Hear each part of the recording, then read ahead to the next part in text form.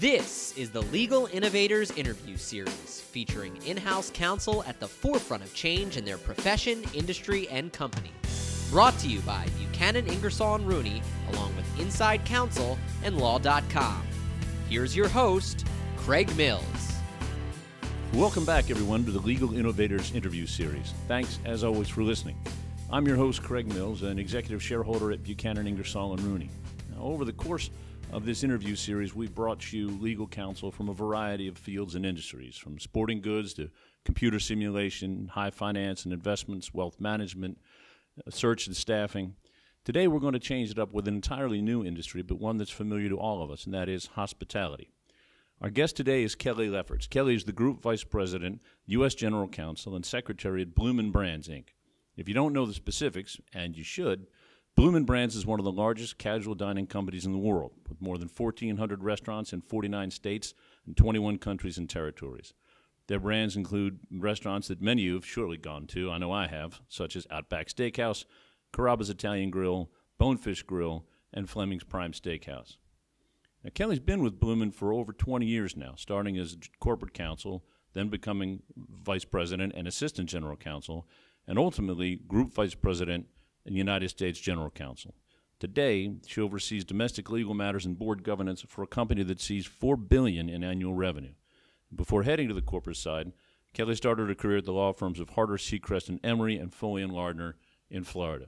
She's been involved in a number of changes at Bloomin' across her more than 2 decades with that company, and I can't wait to talk to her about them all. Kelly, it is wonderful to have you on our show. Thank you so much for having me here today. And I think our listeners will be particularly interested in today's podcast because it deals with a company they know, a company that we all know, and yet probably don't know nearly as well as we think we do. So if it's okay, we'll dive right into it and get that information out there to the delight of the listening audience. Sure, sounds good. Well, I want to start first with your longevity, which is really extraordinary in my limited experience anyway. You've been at Bloomin' Brands for 21 years now. In today's market, that's a pretty long time to be in one place, whether you're inside counsel or you're outside in a private firm. What's kept you with this company for so long? Well, to start off, I think just Bloomin' Brands is an amazing company. So when you work for a hospitality company, a lot of that hospitality you see in the restaurant spills over into the corporate office. So the people here are just amazing, outgoing, friendly people. So when you come into the office, it's a place you want to be. It makes it really fun to go into work every day. And then to add to that, our legal department is very interesting. So we have all sorts of work that comes in here, and because we have a small team, we handle everything from vendor contracts, franchising, trademarks, transactions. So there's constantly something new going on, and we never really get the chance to get bored. We learn every single day. You mentioned the constant change. You mentioned going to work every day and having to feel those changes as they come up. One follow-up question, if I may. I know the hospitality industry is famous for the hours. If you're running a restaurant, you're running any kind of hospitality enterprise, you're working while everybody else is off on weekends and on holidays. Surely that's true for the people who actually operate the restaurants, but does that also carry over into the legal department in terms of your work being basically 24/7 through holidays? I think it does to a little extent. I mean, here we're much more corporate-oriented, so most of the people that are here to 9 to 5. But I think with the advent of, the cell phones that everyone has, we do tend to be on call pretty much 24/7. And when something happens in a restaurant, they can't wait for you to respond the next day. So we do have to, when things come up, respond from time to time. But it's probably not as much as you would think, and certainly we aren't working the off hours to the extent that those people out in the field are. So I commend them for the hours they put in, the time they put in, because we certainly don't have to do that on a regular basis. Yeah, but you probably don't get Mondays off either, so I guess it all evens out. True, yes. Let's roll it back in time a little bit to the beginning of your career when you started off working at some very fine law firms in Florida. What ultimately led you to move in-house? I think I always knew I wanted to go in-house. I've always been very business-oriented, and I love the business side of things. So when I was at a law firm, I felt like I was involved in very finite transactions. I never got to see things through to the ultimate conclusion or see how things played out. you kind of gave advice and then you walked away before you saw what happened with it. So I loved the idea that in-house, all of that legal advice is intertwined with the business. So you're getting to see how those decisions play out and sometimes how the business actually impacts the legal advice that you're giving. So it seems much more fun when you're ultimately involved in every detail of what's happening and not just kind of looking at the rules and saying, here's what you should do and shouldn't do. So I think that made a big impact on me. I think I knew I wanted to be more involved in the operations and how things happened and not just kind of blindly giving advice. That's interesting. It's, for most of us outside counsels, kind of hired guns who get brought in to address a certain finite problem, and then they tell you to turn off the clock and go away as soon as they can. I can see how it would be much more satisfying to be able to see the whole picture, the why that brings the problem up and then how it all ends up in the end. Mm-hmm. Well, sometimes things play out in ways you would never expect. And being at a law firm, after you've given the advice and walked away, you don't see what that end result is. So it's interesting from the inside to see how your viewpoint changes on things once you get to see the ultimate conclusion. Speaking of changes, I know you've been at Bloomin' for some time, long enough I would expect for you to have seen some changes in the restaurant industry. Can you tell us what, if any, changes you've seen in the legal and regulatory landscape for the kind of restaurants that Bloomin' operates? There have actually been some pretty significant changes over the last 20 years in the regulations. They've gotten much more complex over time. I felt like when I started, things were much simpler. We had 2 attorneys. We did things like franchise compliance, alcoholic beverage regulations, slip and falls. And now it seems like there are so many things layered onto that. We now have 10 attorneys. We still deal with all those basic things. But now we also have menu labeling, GDPR, CAN spam. So there's a whole host of things that have been added on that we now have to deal with. And it adds kind of a complexity and a cost to the business that didn't exist 20 years ago. Yeah, I can imagine. The regulatory landscape has grown for a lot of industries, and I'm sure yours is quite heavily regulated in dealing with food and alcohol and a massive employment setting as well. Let me ask you about something I found particularly interesting in your resume when I was studying up for this interview, which, although it may sound like I didn't, I actually did. In 2017, you became a founding board member of the Restaurant Law Center. Can you tell us a little bit about that, why you founded it, and what the purpose of the organization is? Certainly. That stemmed kind of out of all the regulations that we just talked about. So basically, everyone in the restaurant industry has pretty much the same issues. So this was kind of the brainchild of some of the executives at the National Restaurant Association. They brought together several of the general counsels of the big restaurant companies and kind of let us sit and talk about the issues we face and how we could help change some of those things. So out of that, we founded this group, which is a policy organization that interjects itself into litigation and policy making over issues that affect particularly the restaurant industry. So things like joint employer standards, tip pooling, credit card interchange fees, things like that. And any board member can suggest a case they think has broad impact on the industry, and then the board determines if they want to take it on. So it's actually been very successful in making the industry's opinions and concerns known in a way that none of our companies could do individually. So it's been a great success, and it's something that I'm really proud to have been involved in. Now, is the focus then legal issues and coming up with a consensus as to the appropriate legal approach to a process? Is it lobbying? Is it public awareness? All of the above? None of the above? It's mostly legal issues. So, for example, if there is a case filed and we think that the outcome of the case will impact our industry specifically, even if the case doesn't involve a restaurant, we will get involved in it, file an amicus brief. We will try to help the counsel in those areas see our viewpoint so that we may not have an adverse outcome from something that really isn't even our case. I see. I can see why that would be helpful to the industry as a whole. Congratulations for having been involved in standing that organization up. An organization that I take it is designed to deal with some of the challenges that face your industry, and every industry does have its own unique challenges. As far as your industry, restaurant hospitality, what do you think are some of the greatest challenges facing your industry today? I think one of the biggest challenges we have right now is labor. So the unemployment rate is extremely low, which is great for everybody, except when you have a company like ours that employs a lot of people.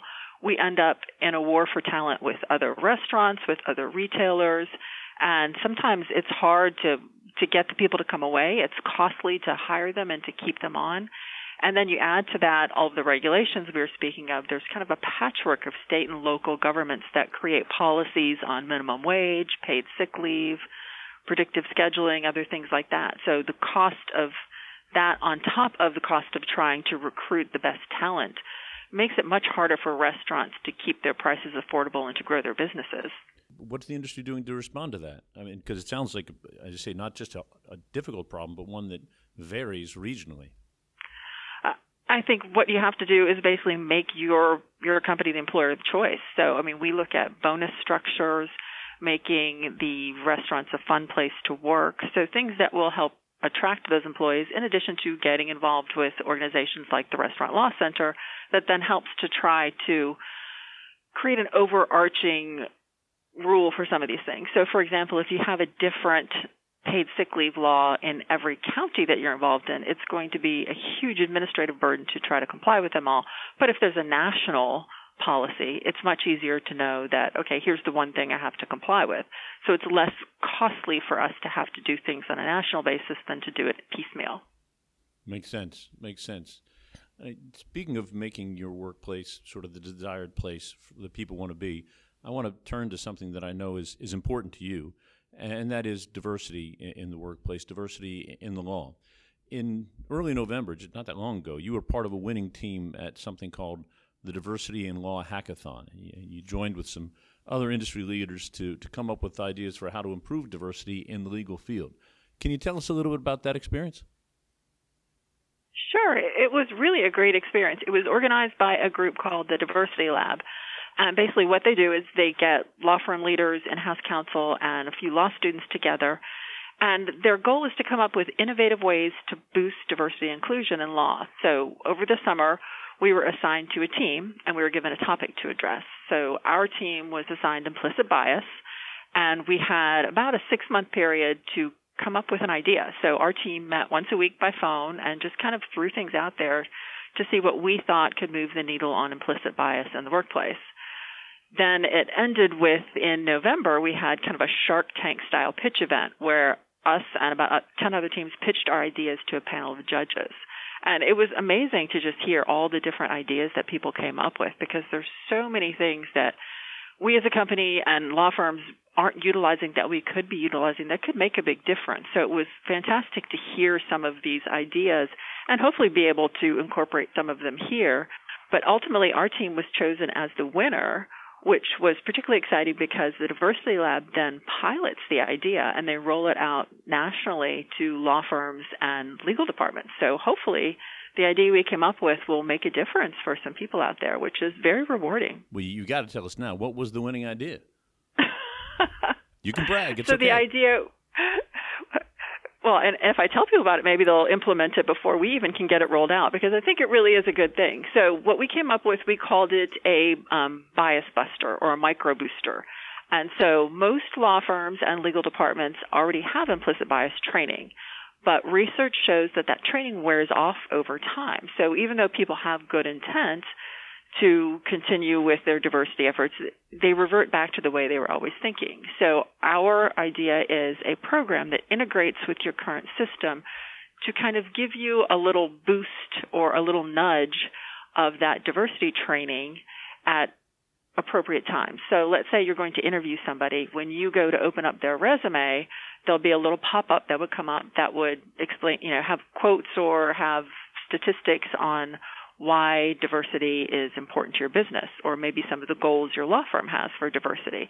So it will re-engage that training that you already had, so that when you go into the interview, or it can be used for other things too, you'll have that mindset that diversity is good and you need to think outside the box.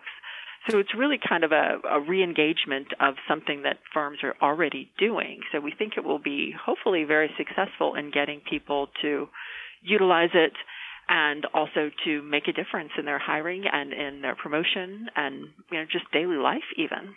That's fascinating. That's something I could see could be fairly easily implemented, particularly in some of the larger platforms. And now that it's out there now in this podcast, which, as we know, reaches every corner of the known universe, I think the implementation is going to be significantly sped up. And I hope so. I hope so. Yeah. It sounds as though diversity in law has always been an important issue to you, Kelly. Why is that? I think partly it's just a very basic thought of fairness is kind of one of my core values. So I always thought that everyone should have the same opportunities. And I was one of 3 girls in my family, and my parents always told me I could do whatever I wanted to do. And I really believed it. But I don't think that everyone has that level of support and encouragement. So I feel like if I can give back to people to help them have that support to be successful or to help level the playing field for them, I want to do that. I think that's the first time I've ever heard it put that way, but that's a wonderful way to encapsulate the idea of diversity. It's just fundamental fairness. And so if you don't mind, I think I'll steal that and use that in the future. Certainly. You say your folks told you that you could do anything and you believed it. It looks to me as though you've proven that pretty effectively over the last 20-some years. This show is about innovators, and I think your efforts in that hackathon demonstrate your commitment to innovation. What else, if you could point to something else in your career just off the top of the head of which you're particularly proud that led to an improvement at Bloomin' or in your legal department? Well, one of the things that I'm most proud of here at Bloomin' is our women's leadership group. One of our female IT leaders and I founded it 2 years ago, and we had no budget, no help of anybody other than those we could convince to volunteer with us. And it's since grown into a wonderful resource here at our corporate office for our women leaders and for our emerging leaders. So it helps them build their skills, and it provides them support for their career goals. We set up the platform so that there were several different areas that people could get involved in. So we hold networking events, we set up lean-in circles, we even provide mentor and mentee matching. And recently we just started a new thing that we call Lunch with a Leader, where a small group has the opportunity to have lunch with one of our female VPs, and they can talk about whatever they want. So it's a very casual lunch, and they can bring up their own career goals. They can talk about, general topics. They can talk about what it's like here at the company or at other companies. And one of the, I think, most popular things we've done has been a quarterly speaker series. So we've had topics for our women executives ranging from networking to executive presence, work-life balance. And it's been amazing to me to see the people that volunteer to be our speakers. We've had CEOs from public companies, CFOs, military officials, executive coaches. It seems like it's a thing that people really want to get involved in and help with. So it's been really excited to see people be so involved in their own professional development, and it's been rewarding to try to help people too. Well, that sounds like a terrific opportunity you've created for the women in your company, and something that I would expect would really help to encourage them not just to stay on in that industry, but to stay on with a company that creates an environment like that. I hope so. Well, Kelly, we're getting close to the end of our show, and it's time to wrap things up with a segment that we call In Closing. And in that, I ask you a series of relatively rapid-fire questions on hopefully relatively light, non-weighty or grave topics, and then you answer as quick as you can. Are you up for it? Sounds good. All right. Well, hopefully these will be softballs and you'll smash them all over the center field wall, but let's find out. First one's easy. What is your favorite Bloomin' Brands menu item out of all the brands? That has to be cheese fries, I think. Nice. Cheese fries. Okay. Now I'm hungry. Speaking of hungry, the Bloomin' Onion is probably one of the most famous, I hate to use the word iconic, but famous items on the Bloomin' menu. How many of those things do you think you've eaten over the last 21 years? Oh, my. Probably way too many. And now they actually have Bloomin' Onions with cheese fries on them, so that's really going to get me in trouble. Now, Outback might be the most famous or most heavily advertised, at least, brands that you have, and that's obviously it's an Australian-themed restaurant. I've never been to Australia, but since my daughter just spent an internship there, I am aware that all the dudes look like Chris Hemsworth and all the bugs and animals can kill you. But have you been sent to Australia for any kind of research or just in connection with work or otherwise? I have actually been. Our company does an annual trip where they send all of the managing partners, well, not all, a number of the managing partners of the year. There's probably about 10 or 20 of them. And gosh, probably 10 years ago, I won Employee of the Year. And as part of that, they sent me on that trip. And it was a phenomenal trip. We went diving at the Great Barrier Reef. We did a harbor cruise on Sydney Harbor. I mean, amazing trip. It's such a beautiful country. Actually, continent. Having had actually friends of ours, their parents owned a number or operated a number of Outback restaurants, and I know they were sent by the company to Australia a number of times for superior performance. Is that something you also do for the people that actually run the restaurants? Yes. There's this called Managing Partner of the Year, and if they win it, I forget how many times it is in a row, but if they win it a certain number of times in a row, they get to go on the Australia trip. That is awesome. It's good to know that the people who are actually making your bloomin' onion can actually imitate that accent if they really needed to, because they've been to the land. Aside from, obviously, the Outback, and I don't want to put you on the spot here, but do you have a favorite brand location that you've been to, whether because of the city or because of the restaurant or because of just something that struck you about that location? I'd have to say our South Tampa restaurant here, which is the original Outback. It's always fun to go with people and tell them that this is where it all started. This is the very first Outback Steakhouse restaurant. I did not know that, but now that I know that, I've got something to do in Tampa on a Tuesday night, and I'm going to do it. You will definitely have to try it out. Speaking of doing stuff, what do you do for fun outside of work? Well, I have 2 daughters, so I don't really get to do much for myself fun outside of work. I spend most of my time driving them to activities, which I think probably most parents can relate to. And how old are they now? I have a 6-year-old and a 13-year-old. Okay, so it's a little while before that second one gets the driving license. Okay, well, now we know what you will be doing outside of work for the next 12 years at least. Yes. Most of us in the law, and not just in the law, in life, had some kind of role model growing up, someone they looked up to and wanted to emulate. Who was yours? I'd have to say probably my dad. He was a engineering professor, and he loved not only teaching, but he loved learning. And I think he instilled that love of doing new things and learning new things on me. And I've always kind of looked up to that and wanted to emulate that. Well, Kelly, we certainly all have learned a lot, as hoped, about not just you, but the company that you represent so ably. And so I thank you for taking the time to come on the show with us. I really enjoyed speaking to you. And folks, this will wrap up this edition of the Legal Innovators Interview Series, so be sure to join us next time. Until then, I'm Craig Mills, an executive shareholder at Buchanan Ingersoll & Rooney. Thanks again for listening.